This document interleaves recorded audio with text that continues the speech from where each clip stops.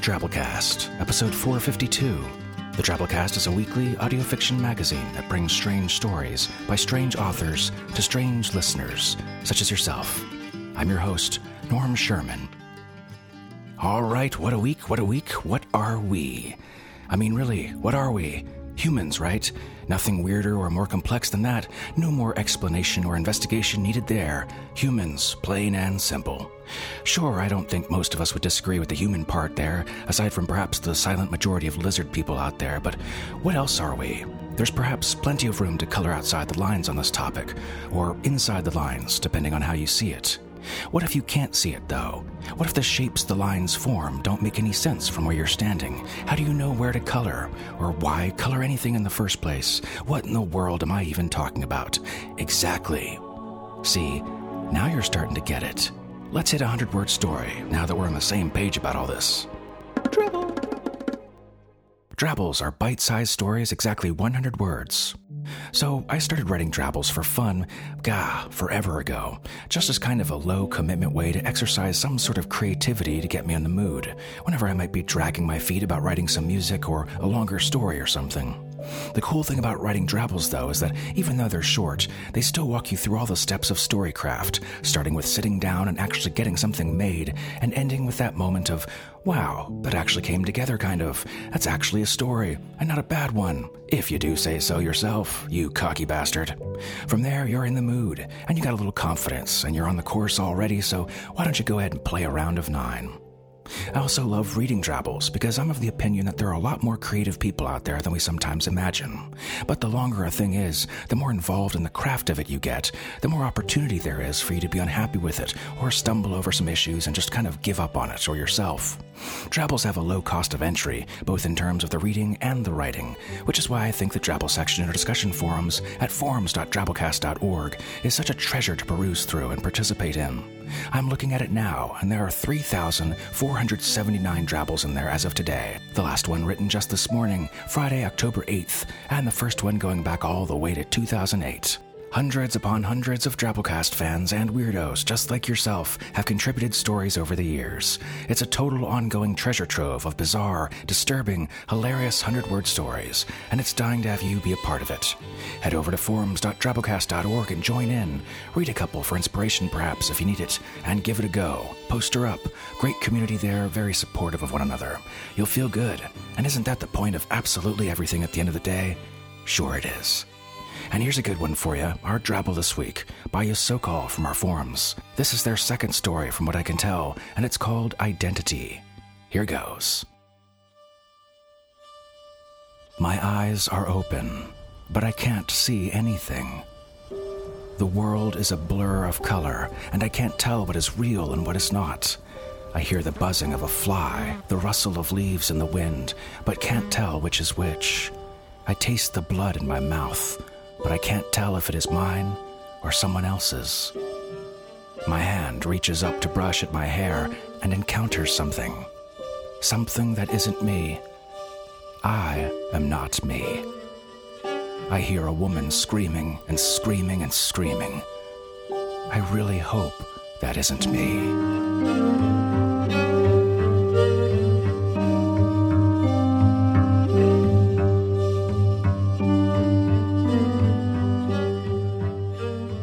Good stuff.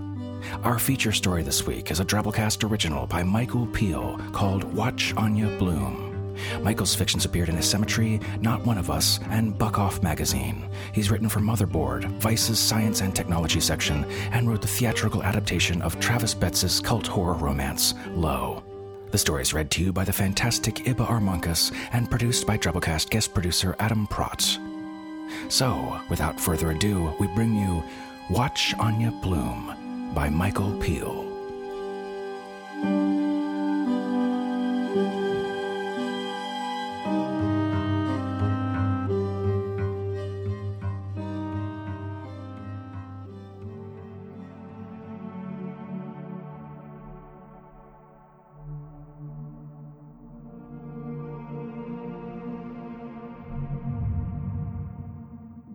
Watch Anya Blume by Michael Piel. Read by Ibba Armonkas. Anya Blume showered, slept, and showered again. Yes, she thought. She was beginning to feel human. Exhausted, sure, but human. She popped 5 Advil and closed the medicine cabinet. There, at the bottom of the mirror, in Sharpie, were the words, "I will be my best self." Anya squeezed the bath mat between her toes, inhaled the lavender scent of her skin, and, feeling not quite refreshed, but at least somewhat determined, noticed something strange on the mirror. She thought it was a smudge, a thumbprint maybe, from a recent visitor, but she hadn't had one of those since Dan. She wiped the glass. The smudge remained. She wiped again, then noticed when she moved, the smudge moved too. First above my, then best self. She squinted, leaned in, and let out a short cry. A mushroom. There was a mushroom attached to her back. Anya didn't think. She couldn't. She seized the spongy stem and snapped it. Like a portobello, she thought. Anya tucked in her shoulder, craned her neck, and to her horror saw a circle, small and pale, flush with the flesh of her back. Part of the growth was still inside her. She dug, dropped bloody pieces into the sink. 5, 6, until at last there remained a crater where the mushroom once grew. She observed the mess, the cold pain in her back like a tooth's exposed root, and blacked out. She told no one, booked an appointment with Skin Grin's second-best reviewed dermatologist, and left. No one noticed her slip into the office. It was a Monday, and she had a workflow to complete, 2 calls to make, and 182 emails to respond to, all before a meeting at 2 p.m. She put on headphones, chose something instrumental, and before she knew it, had entered a sweet, unconscious flow state. Still, she caught strange fragments of conversation. A sunrise hike, yoga, falling asleep on grass. She opened and closed tabs, drafted emails. I will be my best self, she thought. But a copse of tentacle-like grass had grown from between her laptop's keys and wrapped itself around her arms. Anya jolted awake. The office around her buzzed. Just need a change of scenery, she thought. A walk. She stood, left her desk, and headed for the break room. "Anya!" cried Hector as she entered. "How's that platinum paunch?" She half smiled, feeling stupid for not understanding. "Hi, Hector," she said. He ate noodles at a nearby table. She got her lunch from the fridge, but she wasn't hungry. "Salad?" he said. "Mm-hmm." "Ate so healthy this past weekend, I felt like I needed to carb load, you know?" Totally. If he doesn't speak again, she thought, I can leave. "I do feel refreshed, though," he said. "Not just food-wise, but spiritually." Anya sighed. She sat. "We get so mixed up in work and all this crap that we forget how important it is to get back to nature, you know? To reset and just be with what is." Anya nodded. She'd heard this before. Dan had wanted her to see the outdoors that way, too. The mountains, the trees. And there'd been a time when she wanted that, but people can't change you. Only you can change you. Hector was still talking, but she wasn't listening. Because at the end of the day, the only thing you had was yourself, right? So why the hell was she listening to Hector? "All this to say," he went on, "you gotta love the yearly retreat." Anya stood. A small victory. "Maybe I'll go next year," she said, and moved to leave. Hector tucked in his chin. "What?" Izzy, a despondent blonde from HR, drifted into the room. "Didn't expect to see you," she said. She patted Anya's arm. "Me?" asked Anya. She didn't think she and Izzy had spoken since Anya was first hired. Izzy put down her lunch and walked away. "Did you go out after we got back?" asked Hector. "You look kind of tired." It took Anya a moment to realize he was talking to her. "No? What?" "So, you just went to bed?" he asked. "No, Hector, I don't understand." But suddenly, Anya Blume couldn't remember what she'd done the night before. She'd done laundry, sure, showered, slept, but that was all she had. In fact, she couldn't remember anything since leaving work on Friday 3 days before. Panic flooded her chest. She stared at her salad and felt a sudden revulsion. "I guess I would have tried to block out whatever that thing was too," said Hector. "I can't believe you drank that." Anya looked up. "What did you say?" "I can't believe you drank that?" So, that was it. 6 months of wine on weekends only, and she'd had a bender. A work happy hour, maybe? In a low voice, she asked, "How much did I have, Hector?" But he laughed. "No, Anya, the creek! You drank that nasty creek water!" And she might have disregarded this as another of his offbeat office jokes, had his tone not snagged something in her mind. Anya backed up quickly. "Whoa, easy," said Izzy, standing in the doorway. "Anyway, what do you think?" She held out her phone. "Early bird or lo-fi?" She switched between filters. Anya didn't notice. In the picture Izzy held, there were 6 people. Izzy, Hector, Louis, Darlene, Connie, and at the end, Anya Blume herself, in front, at some cabin somewhere in the woods. "Is that me?" asked Anya.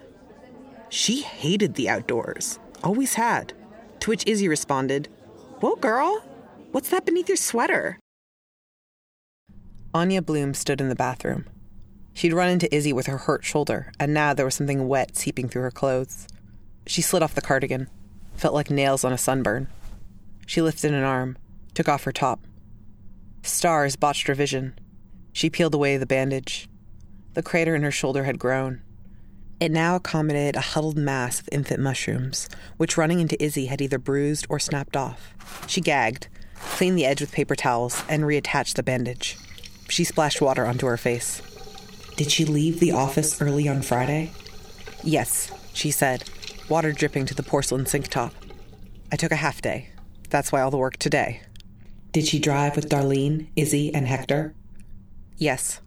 "Did she stay the weekend in a cabin 2 hours north of the city?" "Yes, on a pull-out couch." "Did she sleep?" "No." "Did she hike the first full day?" "Yes." "Did she lag behind, not having hiked for years, and walk a ways alone?" "Yes." "Did she forget a water bottle?" "Yes." "Was the day hot?" She nodded. "Did she come upon a creek?" She nodded.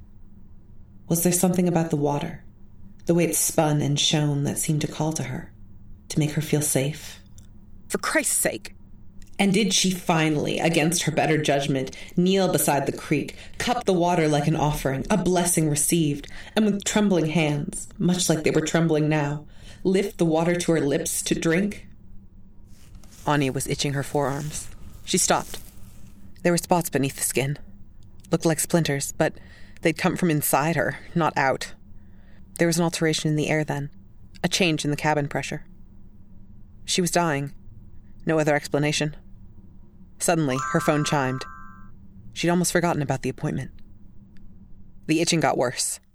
In the cab, she did everything to ignore it. Corrected the window height, surfed the touchscreen, adjusted and readjusted the volume. Her phone said 4 more minutes, but she could see it now. Bloodied fingernails, exposed bone. The car pulled over. Anya leapt out. She buzzed Skin Grin's second-best dermatologist's door. Felt a familiar sense of relief. As a teenager, she'd had terrible migraines. She'd become convinced that they were caused by a brain tumor. But, as the doctor finally told her, the cause was dark chocolate. Anya buzzed again. Maybe it would be that simple. "Excuse me," said an older woman behind her. Anya stepped aside. "Dr. Rezesnik?" she asked. "Dr. Rezesnik is out," said the woman. "She won't be in again until September." The woman walked in and closed the door. Anya checked her phone. Sure enough, she'd made the appointment for next month. She was losing her mind. "You're okay," she whispered. "You're good. Get a hold of yourself." She needed to catch her breath, to sit for a moment and think. A voice said, "Anya?" She massaged her temples. "I will be my best self," she said. "I will be my best self." It was corny, maybe, even trite, but it helped. A hand touched her elbow. "Hey, Anya?" She jumped. A man stood beside the office. He was in a suit, face ruddy and razor-burned. Still, Anya recognized him, even without the beard. "Dan," she said. "What are you doing here?" He pointed at the building. "I live here." And she realized why the doctor's picture had been so inviting. It shared a building with Dan's apartment. His voice softened. "Everything okay?" This wasn't how she'd imagined seeing him again. Not that she'd imagined seeing him again. Their last meeting hadn't gone well. "I need to," she said, but stopped. because she suddenly felt something strange swelling in her throat. "Hey, do you need to come up?" he asked. Anya vomited a fistful of black seeds. The landing smelled like it always had, dusty, familiar, and with the faintest sour of the landlady's cigarettes. Dan's apartment, however, was entirely new. No takeout containers, no clothes on the floor. Anya didn't recognize the furniture. Where were his hiking boots, his camping bag, his tower of DVDs? But there, in the back corner, was the same sun-faded recliner she'd always sat in. He brought her mouthwash. She swirled and spit into the kitchen sink. "I have some of that chamomile left," he said. "I don't like it, but..." She collapsed into the chair. "Chamomile's great. I wasn't saving it," he added quickly. "I mean, I was gonna throw it out, but that seemed wasteful, and I figured in case someone ever visited..." She shook her head. No, it's perfect." "Something wrong with your arm?" he asked. She hadn't realized she was scratching. She pulled down the cardigan's sleeve. "You're sure it's just food poisoning?" he asked. "That looked kind of, I don't know, wild." "Could I stay here for a bit?" she asked. "I'm sorry if that's weird, but it's been a weird day." She tried to laugh, but yawned instead. "Anyway, I didn't mean to come." The kettle whistled. No, he said. "You just happened to be in the neighborhood." "Just need to close my eyes," she said. "I understand if you don't believe me, but honestly, I just need to rest. 20 minutes, tops. Then I'll go." He set the tea on the coffee table. "Okay." He pulled the shades shut. "But if I'm not here when you wake up, for God's sake, take the chamomile." She slept within moments, and when she finally woke up, the sun outside gave off a cooler, softer glow. Dust drifted by the window. Anya stretched. Her skull felt looser, her thoughts more clear. What a difference a nap could make. There was a bird song outside the window. A simple thing, just the gentle warbling of a house sparrow. But it made her feel better. She stood, sheet dropping from her shoulders. She'd heard birds in the city before, but not like this. In fact, she didn't think she'd ever listened. Like, really listened. She pressed her face against the window. It was beautiful, she thought. And as she heard the song, she could have sworn she saw it, too, like finger paints across the sky. She tried to see into the garden below. "You were tired," came a voice. Anya started. Dan walked into the kitchen in a t-shirt and boxers. "Jesus, Dan, knock," she said. "I live here," he yawned and opened a cabinet. "You hungry?" She froze. "What?" "I tried to move you to the couch around midnight, but you wouldn't..." "No," said Anya. No. She glanced around the floor. I need to shower. I need to change. I need to go. God damn it, where's my other shoe?" Dan put out his hand. "Anya, wait." "If I leave now..." She searched under the chair. "Be home in 30, take a car, be at work for..." "Anya," he cried. She stopped. He pointed. "What's that?" She looked. There was a tangle of flowers, yellow and bright, growing from the side of her arm. There were petals on the chair, too, sprinkled around like bits of confetti. Lower down, where Anya had been scratching, the skin was red and irritated, green succulents poking through like re-emerging divers. Dan walked towards her. Anya hid her fingernails. "Wait." He brushed his finger against the points. Anya felt a strange pressure inside her arm. He touched the flowers, and when he bent aside the branches, she felt that, too. It's the roots, she thought. He gripped a stem. "Wait, Dan!" He pulled. Not hard, but Anya screamed. It felt like he was peeling away her skin. Dan recoiled. "The hell?" "No, Dan, just listen, okay?" But she didn't hear his response, because the bird song. My God, she thought. It was like the Beatles, or Bach, intricate and perfect. It filled the room, a cosmic xylophone that knitted itself from the air around her. The world was changing, she realized. She forgot about the pain, about work, about the skin beneath her nails. "Has this always been here?" she whispered. "All along?" Dan clipped away a branch, then another.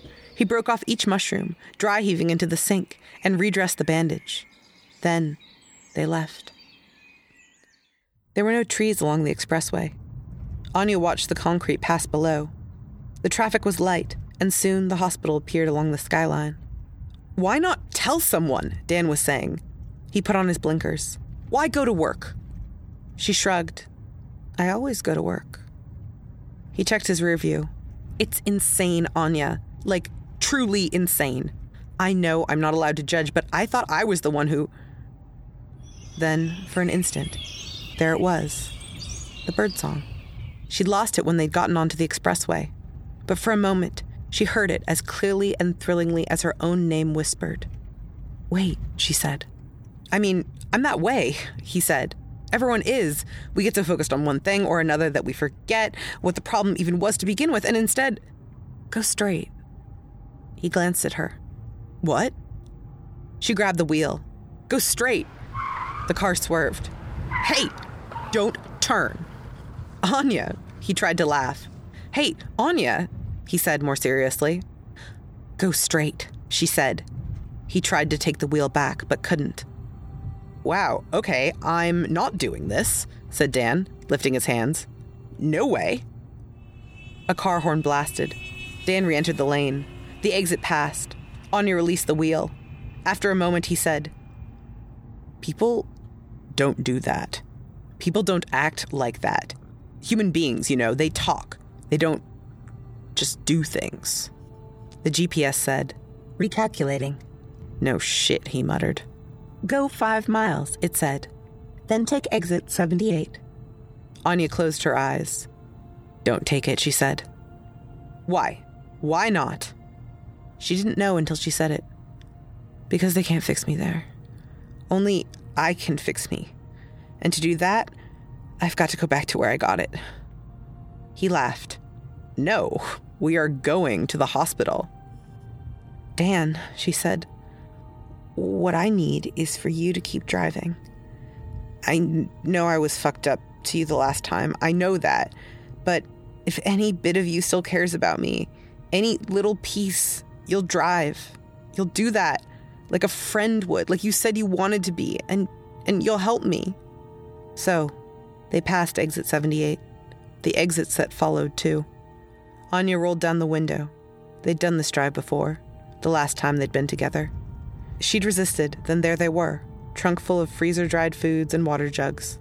She'd told him again and again how much she hated the outdoors, but he'd insisted.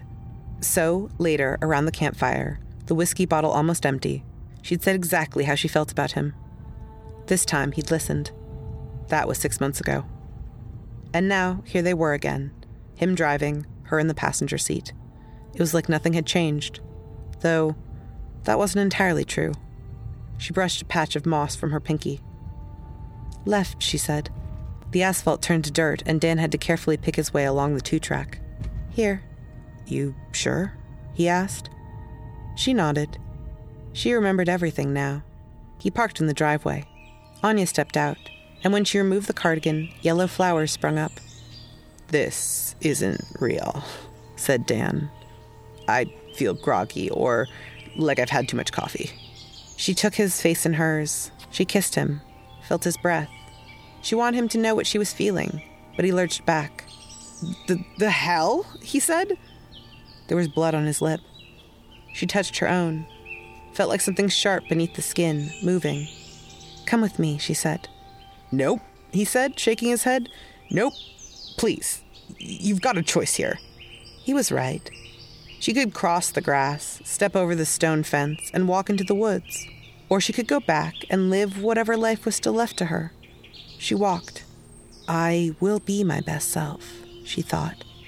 She passed beneath the twisted junipers, hoary pines. She passed through dense growths of maple leaf viburnum and sun-bathed clearings. She felt her heart flutter, her muscles loosen. Light struck her like rain, and with each step she took, the birdsong grew. She removed her shoes, felt the grass. The song ran through her like a current, and her eyes filled with tears. She thought, the words. They were older than the hills, the mountains, the valleys. They'd been written in the backs of river stones and forgotten long ago, lost until the water had brought them back up. They'd called to her, she, Anya Blume. They'd known her by name. "There's still a chance for you," they told her. The pond appeared before her. She felt something inside her shifting, making room.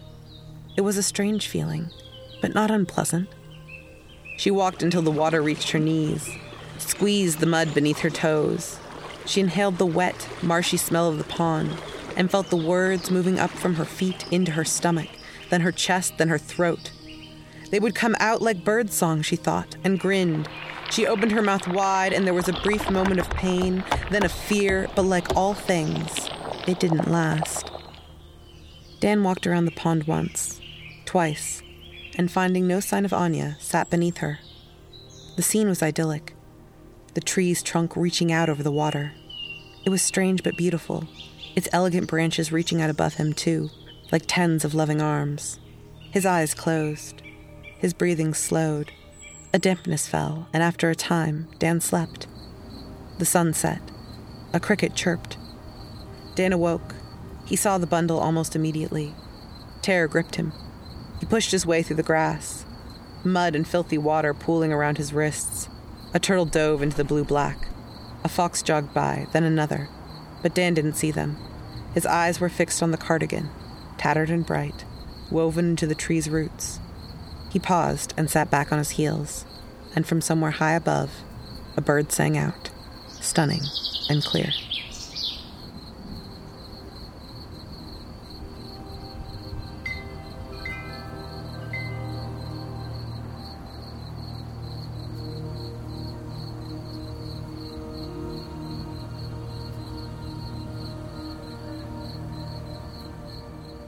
And that was our story. Hope you enjoyed it.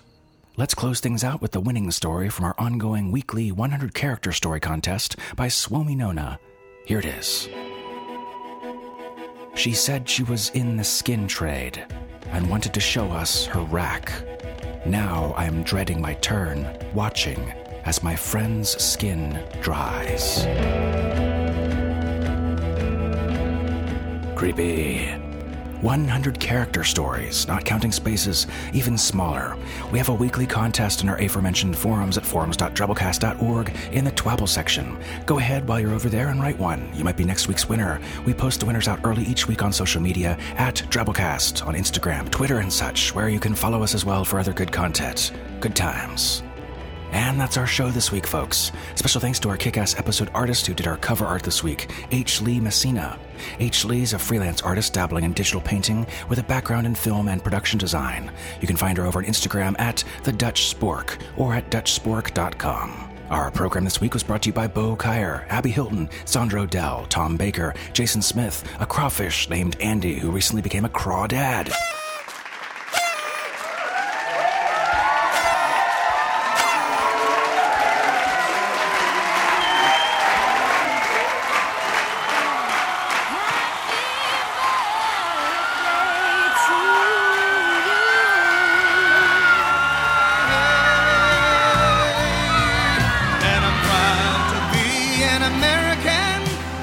Jen Fisher, Cameron Howard, Maria Dong, Jason Cavella, and yours truly, Norm Sherman, reminding you to be your best self.